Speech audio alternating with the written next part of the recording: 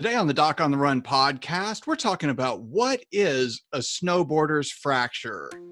So the big question is this: how are runners like us, who don't like hearing doctors say, just stop running, who know that we simply have to stay active, how do we heal in a way that lets us stay strong, maintain our running fitness, and keep preparing for the next race, and still heal without making the injury worse? Well, that is the question, and this podcast will give you the answers. My name is Dr. Christopher Segler, and welcome to the Doc on the Run podcast. On this episode, we're talking about snowboarders' fractures, and you do not have to be snowboarding to get one of these things. Now, a snowboarder's fracture is actually a break or a fracture in the talus bone, which is the bone that sits underneath your ankle, beneath your tibia, and on top of your heel bone, or the calcaneus.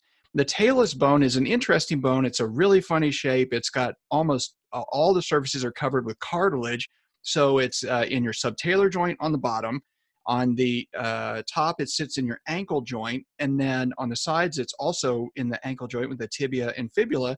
And then the front of it is actually sitting in the talonavicular joint. So the whole thing is really complicated. It manipulates the talonavicular joint, the ankle joint, and the subtalar joint when it moves.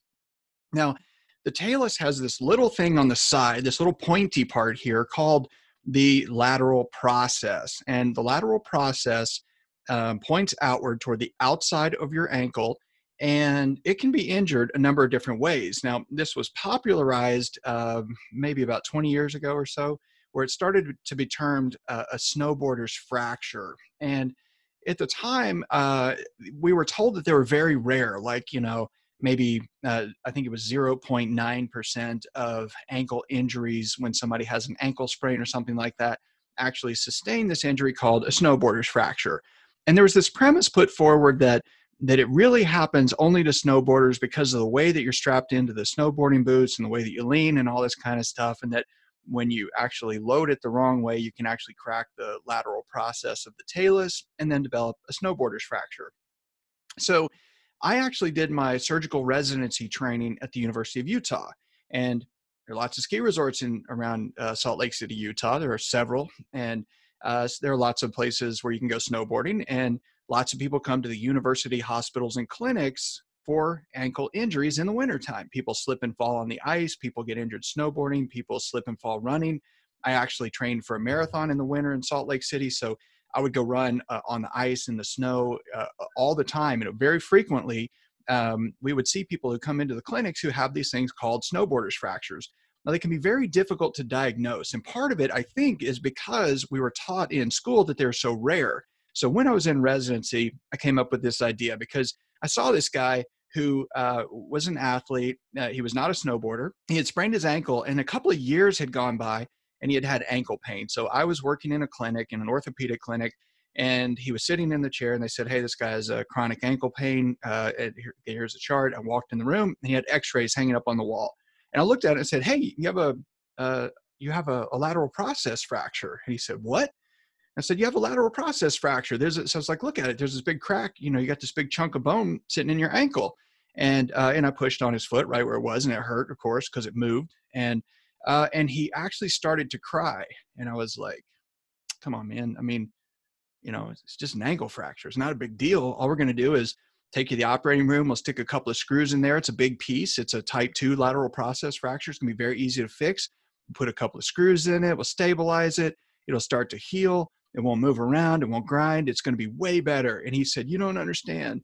I've had pain for 2 years. And every time I run on it, every time I do anything active, it hurts. It hurts when I walk. And I've had 4 different doctors see me, and they all told me nothing was wrong with me. In fact, the last doctor stuck his finger in my face, and he said, you don't need a foot doctor. You need a shrink. And they had all missed it. Part of it is that if the x-rays are just rotated a little too far, if it's not right at about 15 degrees when you do this one view on the ankle, you can miss it. They get misdiagnosed all the time because it is a subtle thing. And if you don't have just the right position on the x-rays, it's real easy to miss it.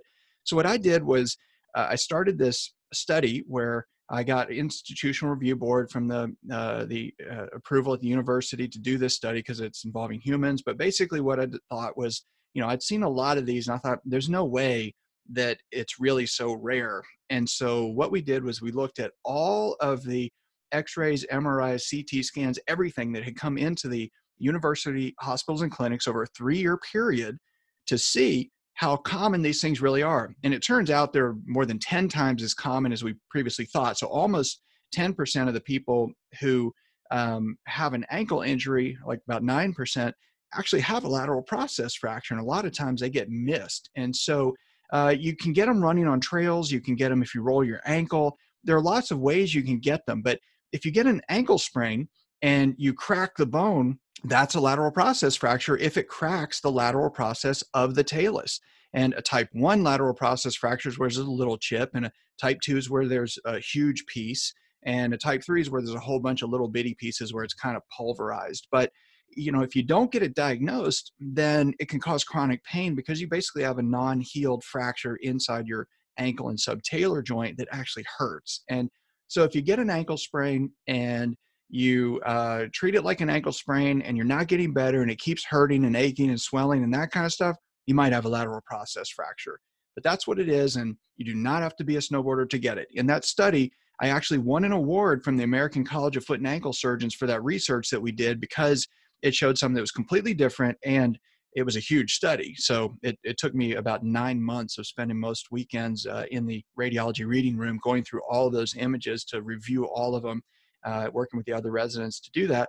And it was a huge project, but it really paid off. So, I see them periodically. I lecture about them at medical conferences just because they are so easy to miss. And, if you get an MRI or CT scan, it shows up a lot easier. But when you have an ankle sprain, you are not going to get an MRI or CT scan. Maybe x-rays if you're lucky, but not always. So that's what a lateral process fracture is. It's just an injury into the bone in your ankle underneath the outside of the fibula bone on the outside of your foot.